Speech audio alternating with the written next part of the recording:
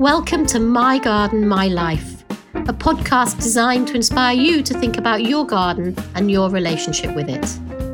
I'm Sarah Layton, garden designer, founder of Growthfully, and my mission is to help you make the most of the joyful possibilities of your garden, to get designing and gardening and enhance your day-to-day well-being.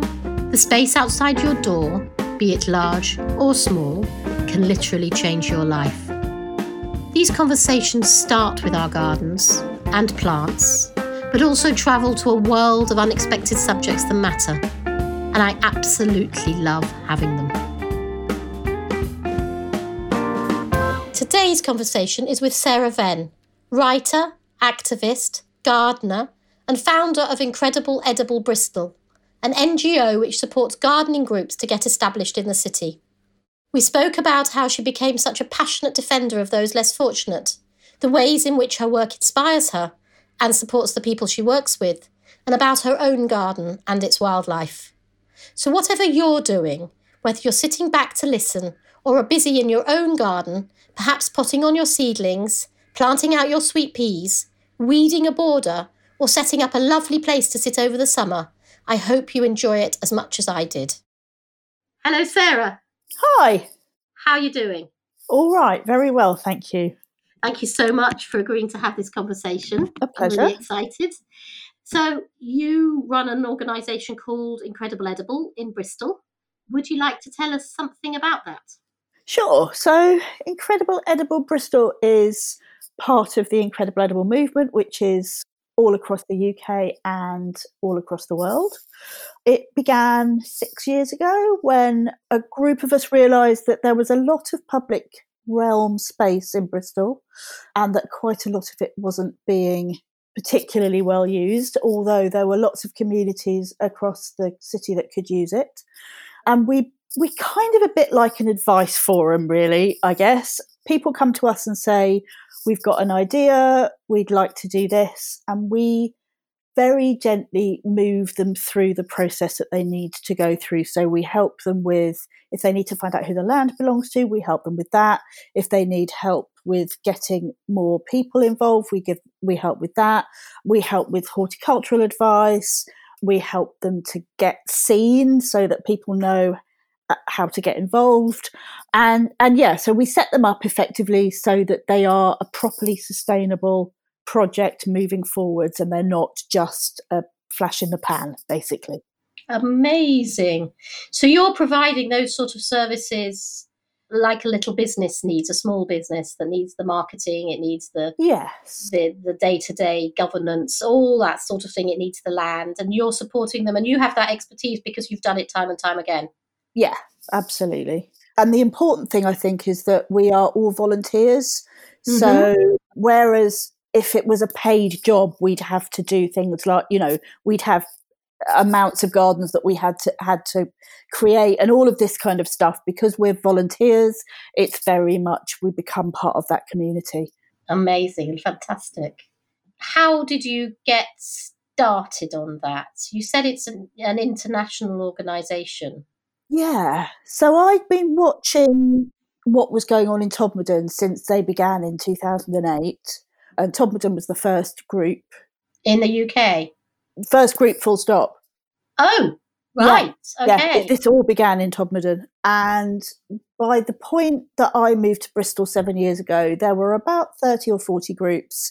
And, the idea would really spread. And I sort of expected it to be in Bristol because it's quite a Bristol thing, but it wasn't. So I got together with a group of people and we sort of looked at what had happened in other places, because obviously in Todmorden it's a group of people who are amazing and who grow stuff on the streets, and it's all about creating that community vision through food.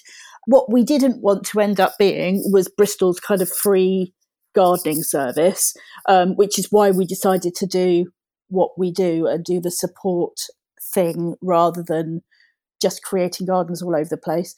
So you mean not just finding a nice verge and sticking some plants in? Because that's relevant in a town of less than 10,000 people, but there are 455,000 people here in 37 different boroughs. So, to do that citywide would be ridiculous, whereas we could support people to do it and become part of something across the city. Right, incredible. And where does your passion, because I think it is passion, I see you on Instagram, you are very feisty. Where does this passion and this strong, opinionated way of being in the world come from?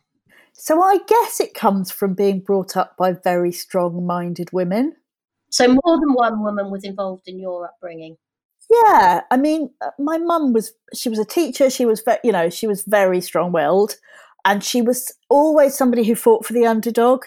Right, which is, I see you doing that a lot. Yeah, she was always somebody who fought for the underdog. She was always the teacher that would say, I don't care how bad that child is, that child is behaving badly because there's a reason. Yeah. And would find out the reason. Yeah. So I guess my granny was a massive influence on me as a child, because she was just amazing, and she said it the way she thought it was, and she didn't care. That was it. Where you got that from then? I have no idea. So yeah, she was deeply honest, and I mean, to the point that sometimes I'm not quite sure that there was anything between her mouth and her brain, which can be dangerous. Yes, but yeah, she was. Yeah, so she was very strong. And then my aunt, I had a great aunt who was extraordinary. Had travelled the world. Was a teacher who had the most incredible house. I remember as a child that was just full of really intriguing things from her travels around the world. So yeah, so I think, and also I had quite a lucky schooling in that my mum was a teacher and taught in the private sector. I ended up going to a school in the private sector, and within that there were a whole load of really, really, really powerful women who weren't what you imagine from a girls' school at all. What do you mean? Well, it wasn't Enid Blyton. We were not being brought up to be housewives. We were being brought up to be forward-thinking young women who had opinions and were allowed to have opinions, which in the 80s was still a bit of a fight. So I think, so I think I've been surrounded by strong women most of my life. And I think also the other reason that I am as I am is that I have been bullied quite progressively through quite a lot of what I've done. And I just won't put up with it. So I'm not afraid to call people out, because actually if people don't behave very well to me, I'll tell them. Yeah. So if somebody starts bullying somebody on Twitter or on wherever, I will say to them, stop it. Yeah. You're being a bully. And people are always really surprised by that, but I just think it's really important. We have to stand up for people. Well, we have to act rather than just stand by. Yes, absolutely. That and I think we have to learn that being, social media warriors. Is that what you are? No, I don't think I am. But I think a lot of people think that activism can happen behind a keyboard, and it can't. You have to get up and do something. You can't just disagree with somebody. That's not activism. So you identify as an activist? Oh, very much so. Yeah. I can see that. I'm going to take us back to gardening, which may be a disappointment to somebody who's listening, and I apologise if that's the case.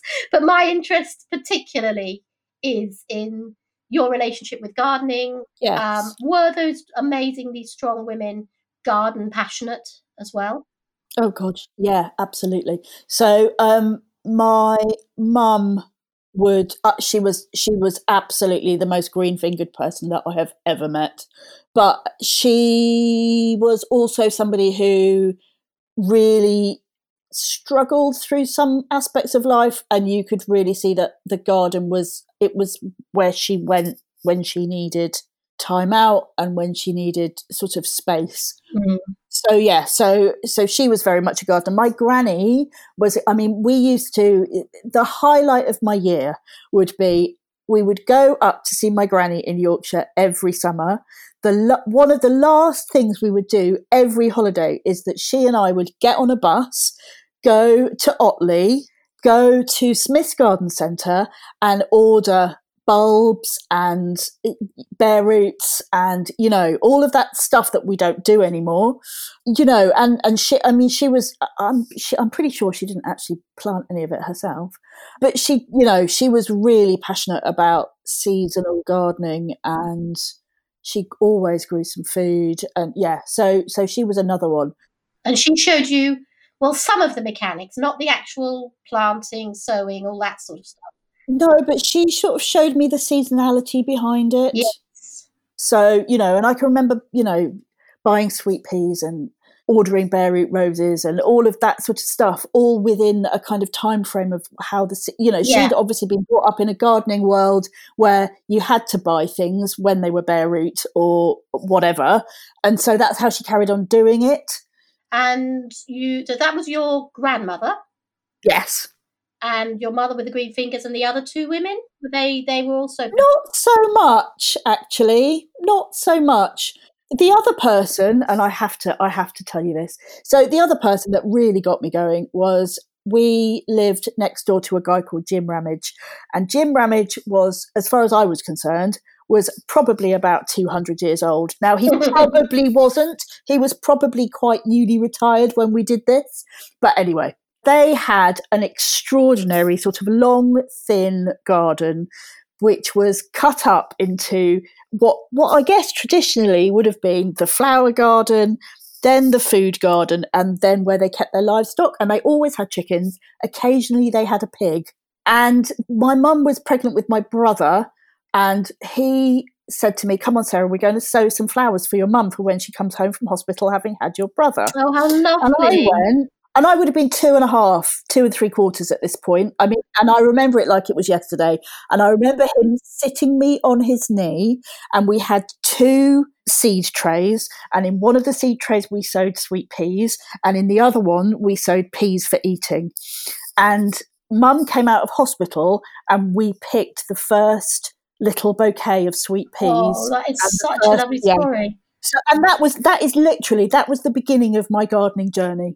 Absolutely, because there's so much emotion and just love in that whole little vignette, isn't there? That him seeing you, seeing what was going on in your life, including you in that process of having a baby brother. Just, oh, how lovely. Extraordinary, absolutely extraordinary. I learned a lot from him. And so you do seeds yourself now. So what have you got growing at the moment? So we have sweet peas, obviously, peas, beetroots, carrots, lots of salads. I've got quite a lot of sort of more unusual stuff from the Agroforestry Research Trust. So I've got Babington leeks growing. Ooh, they sound good. What are they, Babington leeks? They're a perennial leek. Wow, I can't imagine a perennial leek. Babington leeks, look it up. Yeah, oca, which is a really lovely root vegetable from South America that tastes a little bit like lemony potatoes. If you roast it. It's delicious. So yeah, so there's loads and loads and loads of stuff growing at the moment. And what was the name of the trust that you mentioned again? The Agroforestry Research Trust. I'll put that on the show notes afterwards. Oh, amazing. I've got my sweet peas out yesterday. I've sort of... Did you really? Yes, I grew them. I sowed them in, I don't know if it's a bit dangerous. I sowed them in the autumn, and they were desperate. I've already potted them on once, and they were in a big, deep pot, and they were, you know, their roots were out the bottom. Yeah. So it sounds as if you think that's too early. No, I don't think that's too early. Oh, good. Okay, good. I'm relieved, because the soil is now... I think if we lived in the north, it would be too early, but we're not. We're both south-ish, although in different areas of the country. But yeah, no, I mean, if I had them ready to go, I'd put them out by now. Well, I sowed them in the autumn. First time I've done it. I'm a semi-new. I tried sowing seeds when my children were small, and it seemed that I didn't have enough love to give to seeds and children. So they would just be in a spare room going leggy, and it was a disaster. So I stopped. But last year I got a greenhouse. And I've wanted one for years. And it's a complete game changer having a greenhouse. Amazing. And having that space to go out and actually the soil is right there. The compost is ready. Yes. It's at the right height. Yes. I can just stand there and use it. And, Yeah. it's revolutionised my gardening. It's really, really lovely. Okay, back to you. I'm just thinking about that relationship with gardening. And what do you see? It sounds like you've got a connection, and I see this with the underdog, with the mental health piece of gardening, and that your mum, you saw your mum using her garden to support her mental health. Is there anything else you can say around that? I just don't think that we can overstate the importance of not just gardens, but just outside for people. Absolutely, nature. It is. It's nature, and it's this thing where we seem to have this narrative right now about going out into nature, and I think that's quite dangerous, because nature is all around us, and whether it's in the cracks of the pavement, or growing, or a buddleia plant growing up a disused building, or whatever it is, you don't have to go out into it; it's there. You just have to keep your eyes open. Yeah. And I think, our gardens are kind of, they're the first step out into that. Yeah. So, I just think that for everybody, that green outside space and the opportunity to get your hands in the soil it's vital. It's part of who we are as humans. Well, absolutely. And in the earlier days, that was what was happening. Once we graduated from being hunters, didn't we? We became growers, people who put seeds in the soil and stayed put to help the crops absolutely grow. Yeah. And in terms of the people you work with, the groups you work with, what do you notice about the people that you work with who get involved in these projects and start to be more engaged with the soil? I think, first of all, there's a deep understanding of the fact that it's not actually that easy to grow food. Yeah. I think people miss that. It's not, we treat food as a commodity, and it's not a commodity, it's a resource. So that's quite a powerful sort of movement in people. But you also see people having extraordinary conversations, which that they wouldn't be having otherwise. So connecting with each other. Absolutely. And really listening to each other. So I think we've got to that point in the world, sadly, where we're all sort of busy on social media, disagreeing in really quite unpleasant ways with people. We all see trolling. We all see all of that unpleasantness. But I think, and that's why, I think Twitter can be really unpleasant in that respect. And I think that it makes people realise that actually you can have a conversation and you can disagree with somebody about politics, about whatever, but actually we're all still human beings. We're all still nice people. There's far bigger things to worry about. So that's always really special. But there is always that thing where people just say to us, we feel so much better after we've done a session and we've got things done and we've, put seeds in the soil, or we've got our hands dirty, or whatever it is that they've been doing. And we have 2 or 3 or more than that actually, but, key people who we've seen lives changed by just beginning a garden. So people who have gone from homelessness through to finishing degrees in ecology, people who have gone from, come along and been very much, we don't really know what we're doing with our lives, who are now gardeners, whatever. But huge amounts of change in people. And what do you notice in yourself about what you're doing and how those sessions, and then more widely in your life, this impacts you? So for me, it's the most humbling thing to see somebody who's possibly never gardened before bloom with the garden.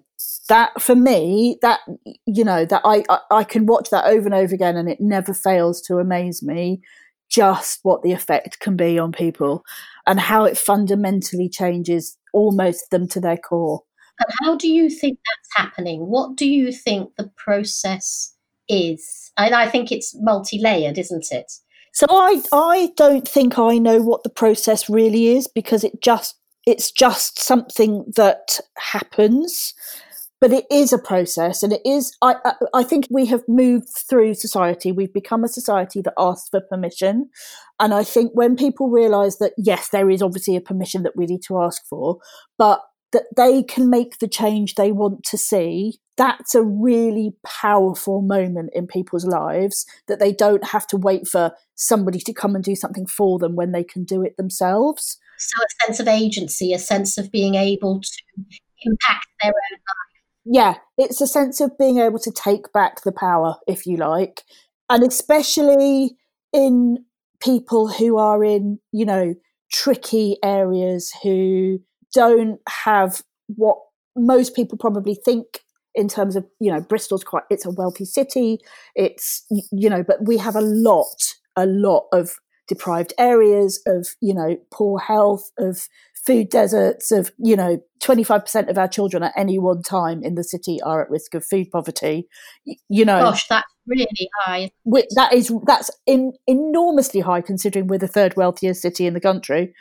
So I think that whole thing of being able to sort of offer people the tools to change that and to watch them as they do it is extraordinary. Yeah. To take control themselves and make something different. Yeah. And be with them. Yeah. You're being with them. Because actually what I get a sense of is it's not that you're watching. You said, you can spend an afternoon with people, showing them how to sow seeds. Yeah. Demonstrating, being with, and I presume you're having conversation. Yeah, of course. People are opening up a little bit about their situation, and you're supporting and talking and engaging with them. So there's that whole layer of it as well, isn't there? Yeah, no, absolutely.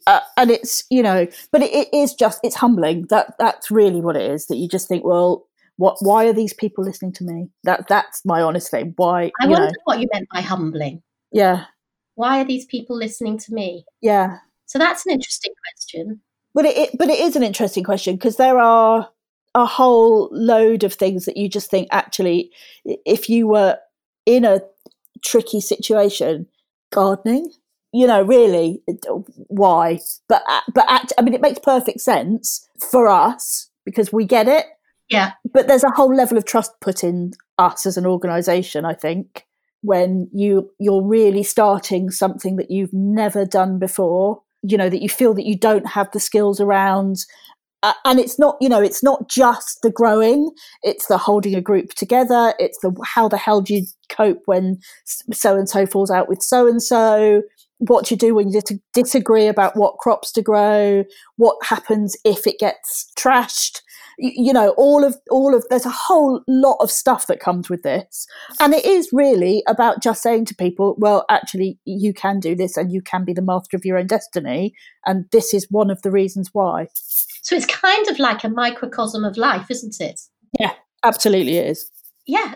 So it's such a moving process. And that's my experience. I don't have it that much in terms of gardening with people. Obviously, I've worked as a therapist, and so I have that experience of watching people develop and being with them as they change and helping them through those knotty decisions of finding their self-belief and putting a toe in the water and getting pushed back or trying again, all that sort of stuff.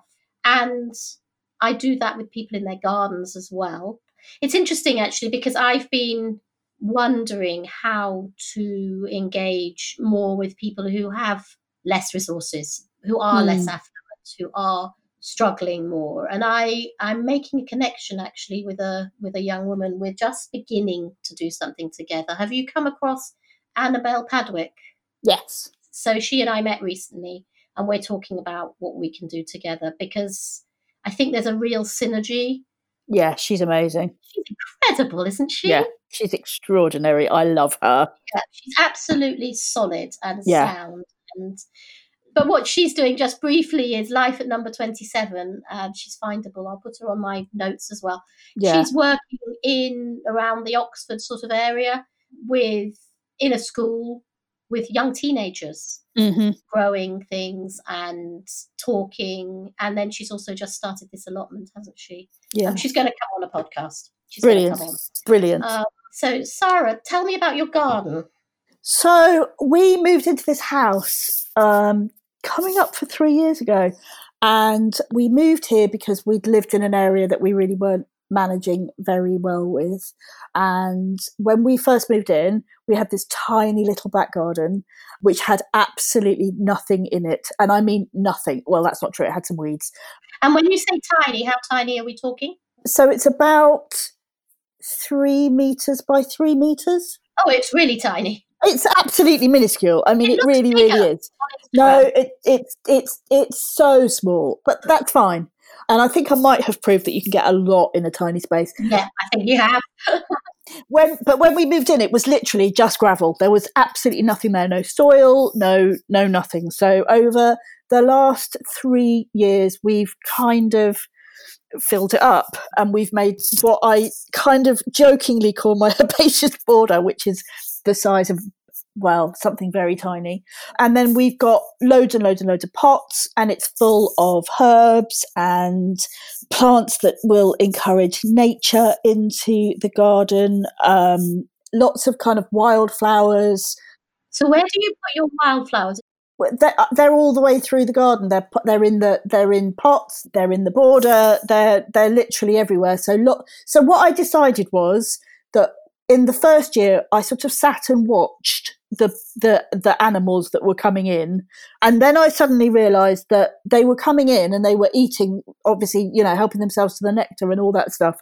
But there wasn't an awful lot of them laying eggs, and I really wanted to encourage them to be able to lay their eggs. And obviously, there are some insects which will only lay eggs on certain plants.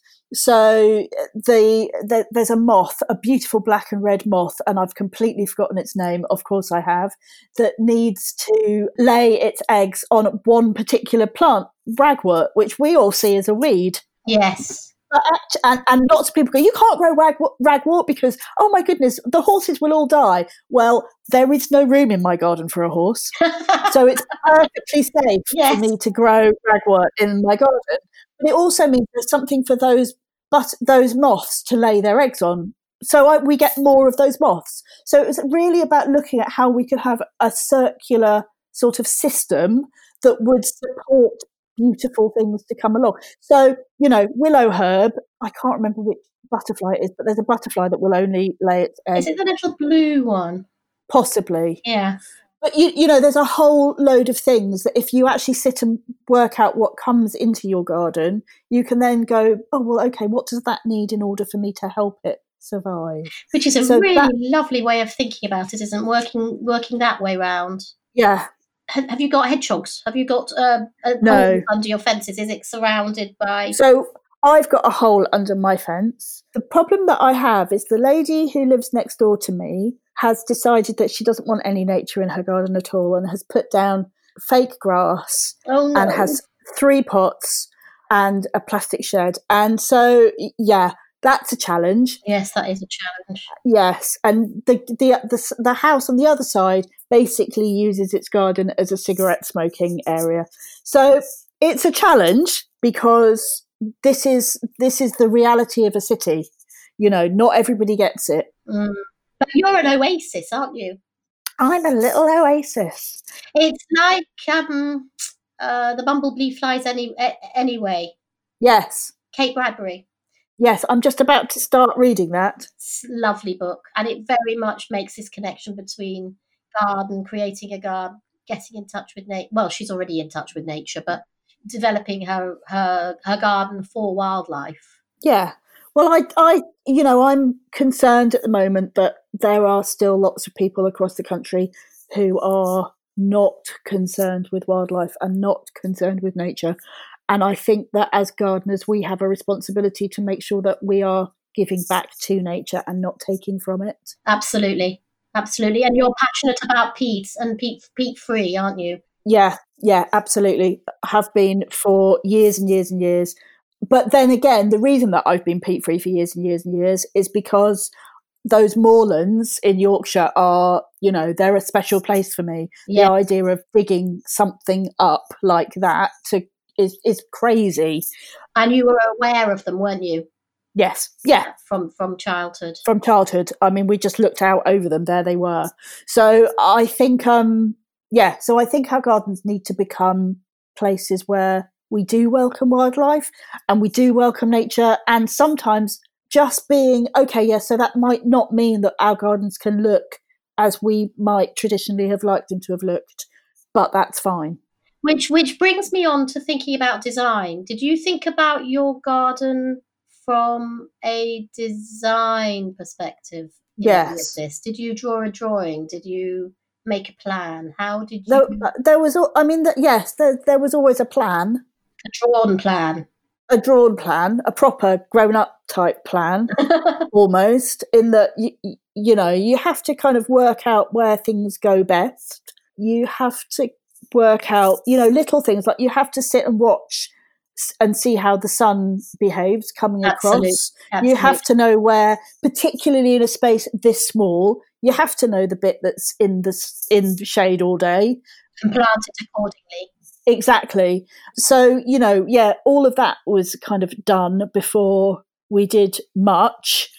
And do you sit out there? Have you made yourselves an inhabitable space? So obviously you have to design that in, don't you? You have to think about, do I want to sit in the sun? Do I want to sit in the shade? Yeah, so we have a space with a chair and a couple of chairs and a table, and we've got a bench. I don't quite know how we've managed to do all of that. No, in 3 meters, that is pretty good. 3 meters square is not a big space. Yeah. So there are seating spaces, there's space, we've got water butts, we've got, all of the stuff that you need so that you don't need to input loads of stuff. Fantastic. And are you the main gardener? Yes. Yes. Yes. Yes. You could argue the only, but that would be unkind. Oh, do you get help with? Yes. I get help with the kind of the stuff that needs a drill. Ah, very good. Yes. Yeah, so that's good. Yes, I get help in my garden. I have to go. You know that thing about agency. I have to go out there and start doing something, and then my husband wanders out in a kind of non-committal way. And then I can say to him, darling, could you just do this? Yes. Or can you? And then he'll sort of get drawn into the activity. Yes. That sounds very familiar. That's it. Yes. But if I say to him, darling, let's do some gardening. Oh, no. That's the easy way to get them running in the opposite direction. Yes, it is. Oh, well, Sarah, it's been a lovely, lovely conversation. It has, thank you. My pleasure too. Thank you, Sarah. Thank you so much. I hope you've enjoyed today's conversation. Sarah and I would love to know your thoughts and to hear about anything it has brought up for you. I'm at Growthfully and Sarah is at Sara Limback on Instagram. Sara Limback is spelt SaraLimback. Please use the hashtag MyGardenMyLife so we can see what you've written. The show notes for this episode are on my website at www.growthfully.co.uk, where you can sign up for my newsletter, read my blog, and find out how I can help you get inspired and busy in your own garden. We can cover layout design and styling, planting, gardening, whatever you need to help you make the most of that precious space. And everything is online at the moment. And if you'd like to share the love, please do subscribe, rate and review this podcast. It really does help others find us. And I think that's it for now. Until next time, I hope you enjoy your garden.